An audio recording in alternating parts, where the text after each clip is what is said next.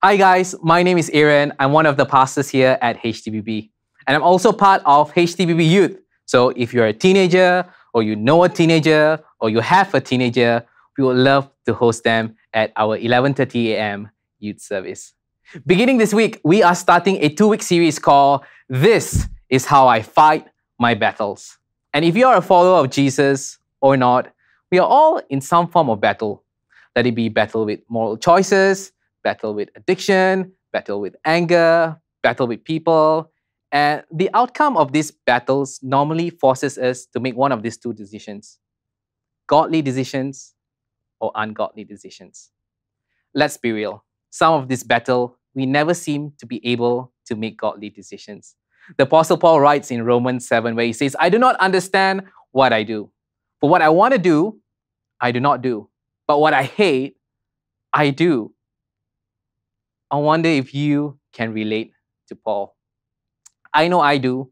There are battles in some areas which seems almost impossible to overcome. And it messes me up. It makes me feel guilty. And I sometimes wonder if the words of Jesus in John 10:10, where he says, I've come to give you life and life to the full, even makes sense. Because sometimes when I come into his presence, I'm confronted by guilt and shame. Because I fall short too in all that he's calling me to. Do you feel the same? Do you feel that there are just some temptations which is difficult for you to say no to, even though you know it's wrong? And as we are faced with all of this, what do we do? How do we overcome it as followers of Jesus? And this is the hope and message that I would like to leave with all of you today, that God is able and he's enabled us. So let's dive into our scripture for today. We are going to be looking at Ephesians chapter 6. Now, Ephesians is known as the Switzerland of the New Testament. It contains such theological richness about Christ in me. And in chapter 6, Paul writes some helpful tools on how we can stand our ground against the scheme of the enemy in our battles. So as we read, I'll be establishing 4 principles before looking into the first 3 functions of the armor of God, and then Abel will continue part 2 in the remaining 3. So Ephesians chapter 6, beginning verse 10. Finally, be strong in the Lord and in his mighty power. Principle number 1, we rely on God's mighty power to fight our battles. In our own strength, we can never be victorious over our battles. In fact, no human have found success in living the perfect Christian life, except one man. He was so good at it that they even named it after him, Jesus Christ. And for those who have decided to follow Jesus, he lives in us. And I heard it once said it in this way, that God has placed the one who can live the Christian life, which is Jesus, inside the one who can't live the Christian life, which is me and you, so that the one who can't live the Christian life can live the Christian life through the one who can live the Christian life. Okay, that's a bit confusing. But in short, God is able and he's enabled us. And we rely on his mighty power to do that. Let's continue on with verse 11. Put on the full armor of God so that you can take a stand against the devil's scheme. For our struggle is not against flesh and blood, but against the rulers, against the authorities, against the powers of this dark world, and against spiritual forces of evil in the heavenly realm. Therefore, put on the full armor of God so that when the day of evil comes, you may be able to take a stand on your ground, and after you have done everything, to stand. Second principle is put on the full armor of God, not parts of it. Putting on parts of it is like going into a battle half ready or half prepared. It just won't work. Now, this is imperative because Paul writes it twice. In verse 11, he says, put on the full armor of God. And in verse 13, he repeats, therefore, put on the full armor of God. And we are going to have a look at that later. But it also says the armor of God, not our armor, but God's armor. I remember when I was a kid, my dad won a remote control car from this golf competition. And he gave it to me and he told me, hey, there's this competition race that's happening in his workplace and it's for kids. You should sign up. It'll be fun. That's like, sure, why not? So the day of the competition arrived, and I was shocked because I was just looking around. There were so many cars, and all these cars were modified. Like one car even had like a gas tank on top of it, like on a remote control car. And I was so scared that I didn't want to be humiliated. So in the many cars, we raced laps after laps, and I surprisingly finished the tournament in second place. I couldn't figure out why. People were confused when they looked at my car. They kept coming to my car and like, so tell us, what do you do with it? It's like, change the batteries. That's it. And one guy took my car, he flipped it over. He was like, no wonder you have been winning the races. This is a high-powered car.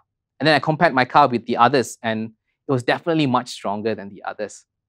And that, my friend, is the armor of God. It's the most high-powered weapon that guarantees victory when we use it.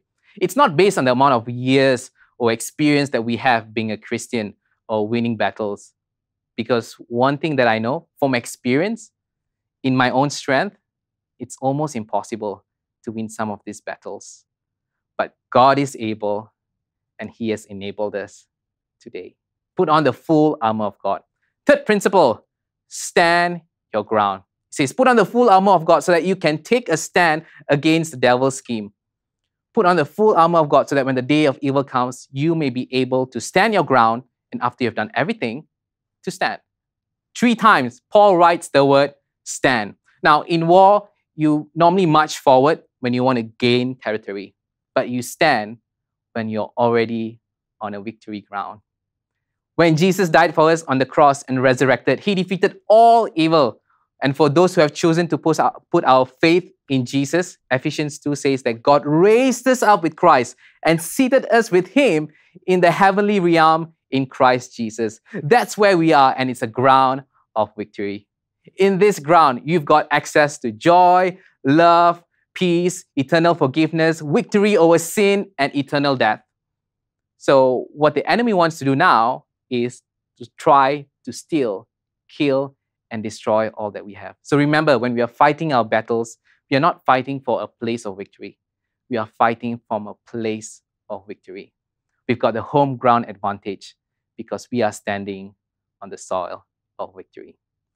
Fourth principle, the battle is not against flesh and blood. We are not fighting against people. How many times have we engaged in battle with people? I sometimes do that all the time. Not literally, but in my mind, like a lot. I find myself often arguing with people in my head, judging them, thinking how they have evil motives or thinking how far they have fallen short of good standards. In the words of Eleanor from Crazy Rich Asian, you will never be enough. We choose to engage in unhealthy battle with people. And here in scripture, it says that our battle is not with flesh and blood, i.e. people. That's why Christ says, love your enemies, love your neighbors.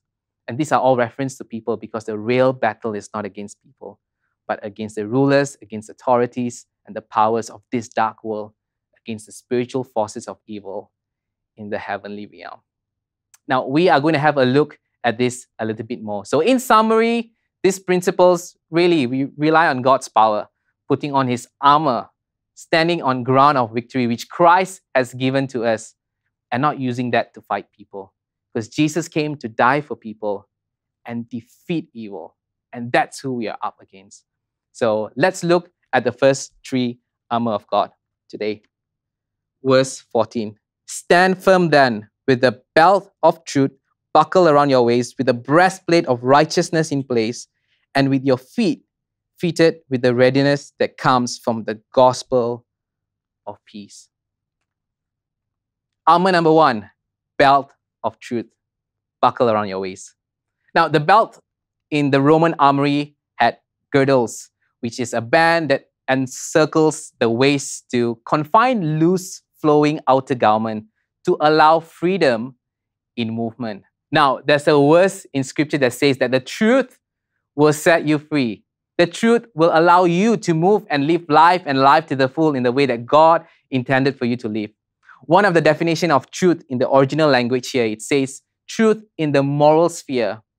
Now, during the time in ancient Ephesus, there were practices of witchcrafts and magic, and people were tossed and swayed into all this ideology. And that's why Paul wrote in Ephesians 4:14, then we will no longer be infants tossed back and forth by the waves and blown here and there by every wind of teaching and by the cunning and craftiness of people in their deceitful scheming. And you know what? Nothing much have changed today.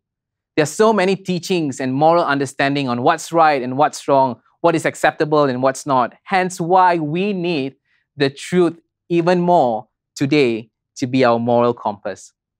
But having the truth alone doesn't set you free. Only the application of truth sets you free. For the Roman army, having the belt doesn't provide freedom to move, but applying the belt on their wave provides freedom. Before I decided to follow Jesus when I was 19, I was a professional liar. I find myself not being truthful often to get away with from troubles or to get someone's approval. I felt that I've told so much of stories to others about the person that I'm not until I don't even know the person that I am. When I followed Jesus, one of the first things that the Holy Spirit convicted me was about being truthful. It showed me in scripture about telling the truth. And I remember when I found myself in a situation where I was about to get in trouble and I tried telling the truth, which is something not normal for me in those circumstances. And as soon as I speak the truth out, there was just something freeing in that experience. And as the lies started to disappear, I felt that I was so much more free in just being myself, in relating to others, and know that they know the real me. The truth sets you free. And also applying the truth that Jesus commanded also allows you to live life and life to the full. Yes, pursuing the application of some of the words of Jesus here is not easy, but God is able, and He has enabled us. The second piece of armor is the breastplate of righteousness. Now, the breastplate is an armor designed really to protect the heart area, because one arrow or one sword in here, and when we sin and lose in our personal battles, we often find our hearts discouraged, guilty, and ashamed. Research has proven that shame is highly connected to addiction. That's exactly where the enemy wants you to be, because he knows that if he can keep you in that state, you ultimately abandon your walk with God and abandon the calling that God has placed on your life. In scripture, we see Peter, who denied Jesus, and he felt ashamed and guilty. None of the other disciples knew that Peter denied Jesus 3 times. So much so, Peter felt so guilty that he decided to abandon his calling. One theologian says one of the saddest story in the New Testament is when Peter went fishing. Sometimes for me in seasons like that is usually when I try to avoid coming to church or say no to serving because I feel so guilty and undeserving. So Paul writes, put on the breastplate of righteousness. Righteousness means right standing with God. If you receive Jesus into your heart, your past, present, and future sins are forgiven. You have right standing with God, and we can come boldly and approach His throne of grace. Scripture says that we are the righteousness of God in Christ Jesus. And sometimes in seasons like that, I find it just helpful to do this daily, to just place my hand on my heart and just say these words. You are so loved. You are forgiven. You are the righteousness of God. There is now no condemnation for those who are in Christ Jesus. His mercies are new every day. His grace is sufficient for you. And then I confess my sins and just receive His grace. Scripture says if you confess your sins, He's faithful and just to forgive. That's when I get back up and stand. I can't get back up on my own strength, but God is able, and He's enabled us today. Third armor and the last piece of armor that we will be looking at today is in verse 15, where it says, with your feet fitted with the readiness that comes from the gospel of peace. Now, the Roman war shoe or sandals are hobnailed sandals. And in war, the Romans believed that if they were to bury their sandals into the ground and stand tucked in shoulder to shoulder with each other in a formation, no nation on earth is able to topple them. And so Paul writes that we should be grounded in the gospel of peace. Now, you see, the word gospel in the New Testament is sometimes associated with another word. You will hear the gospel of the kingdom, the gospel of Jesus Christ, the gospel of the grace of God, and the gospel of peace. So what does this mean? Now, let's first define gospel. Gospel means good news. I'm not sure if you remember the days where there was the Good News Bible. It was one of my first Bible that I had when I was young, and it was like this thick blue color Bible. I carried it to Sunday school and like flip it open and read the book of Leviticus. And I'm like, where's the good news? Well, the good news is that God so loved us that He came and paid the penalty of our sin by dying on the cross so that we are forgiven and we have this peace relationship with God and get to spend eternity with Him in heaven. That's the good news. And the gospel of peace points to a specific angle of the gospel, which is peace, peace with God. Because of this peace and reconciliation with God, now Paul writes that we are given the ministry of reconciliation, which is to reconcile the world, who are people, our neighbors, our friends, our colleagues, our family members, to God, so that there is peace between mankind and God. But how can we reconcile people to God if we are salty to them? If we can't reconcile with people ourselves? I think when Paul wrote about the armor of God, I think one of the angles that he was emphasizing is relationship. Now, why do I say that? If you look at towards the end of Ephesians 5, Paul talks about relationship in the context of marriage. And then he begins Ephesians 6, talking about relationship with parents and child and relationship in the workplace. And then when he wrote the part which we just read earlier, it starts by saying the battle is not against flesh and blood. But how many times do you find ourselves constantly complaining or arguing with a family member or working colleague or a friend? And we sometimes tend to treat them in a way that we shouldn't as followers of Jesus. Now, in every division there is on earth, there is a power that is underplaying under all of this. And it's not of God, because God is one that brings unity. It's the reason He died on the cross, to reunite mankind back to Him. Before He went to the cross in Gethsemane, He prayed that all His disciples will be together as one. And Scripture also says that whenever there is unity, the Lord commands blessing. But there is an enemy that is here to steal, kill, and destroy relationship. And that's who we are fighting against. Remember, our battle is not against flesh and blood. Now, this doesn't mean that there isn't challenge with people or there isn't bad people, but there is a greater enemy that has the power to influence people into doing bad. One of the names that's given to the devil is the tempter, because the devil wants to influence you and me to make poor decisions, ungodly decisions that will ultimately hurt us and hurt others. So we defeat the devil by winning people over, not fighting against them. So how do we treat difficult and unkind people to keep peace with them? Well, Jesus says, love your neighbors, love your enemies, repay evil with good. I think it's appropriate that this is the armor in the sandals, because everywhere we go, we are called to love people. Now, the next time you see a difficult person, drop them a compliment, treat them to a meal, do good to your enemies, love your enemies, because our response to people is not based on how they treat us. It's based on what Christ has done for us. That's why we are rooted in the gospel of peace. He showed us love, He showed us mercy, He forgave us, He showed us kindness, He blessed us. And so my response to anyone who comes in contact to me, good or bad, is to love them, to show them mercy, to forgive them, to show them kindness, because I am rooted in the gospel of peace. I'm rooted in what Christ did for me, not how people treat me. Yes, this is difficult in our own strength, but God is able. He even modeled that on the journey to the cross. And today, He's enabled us.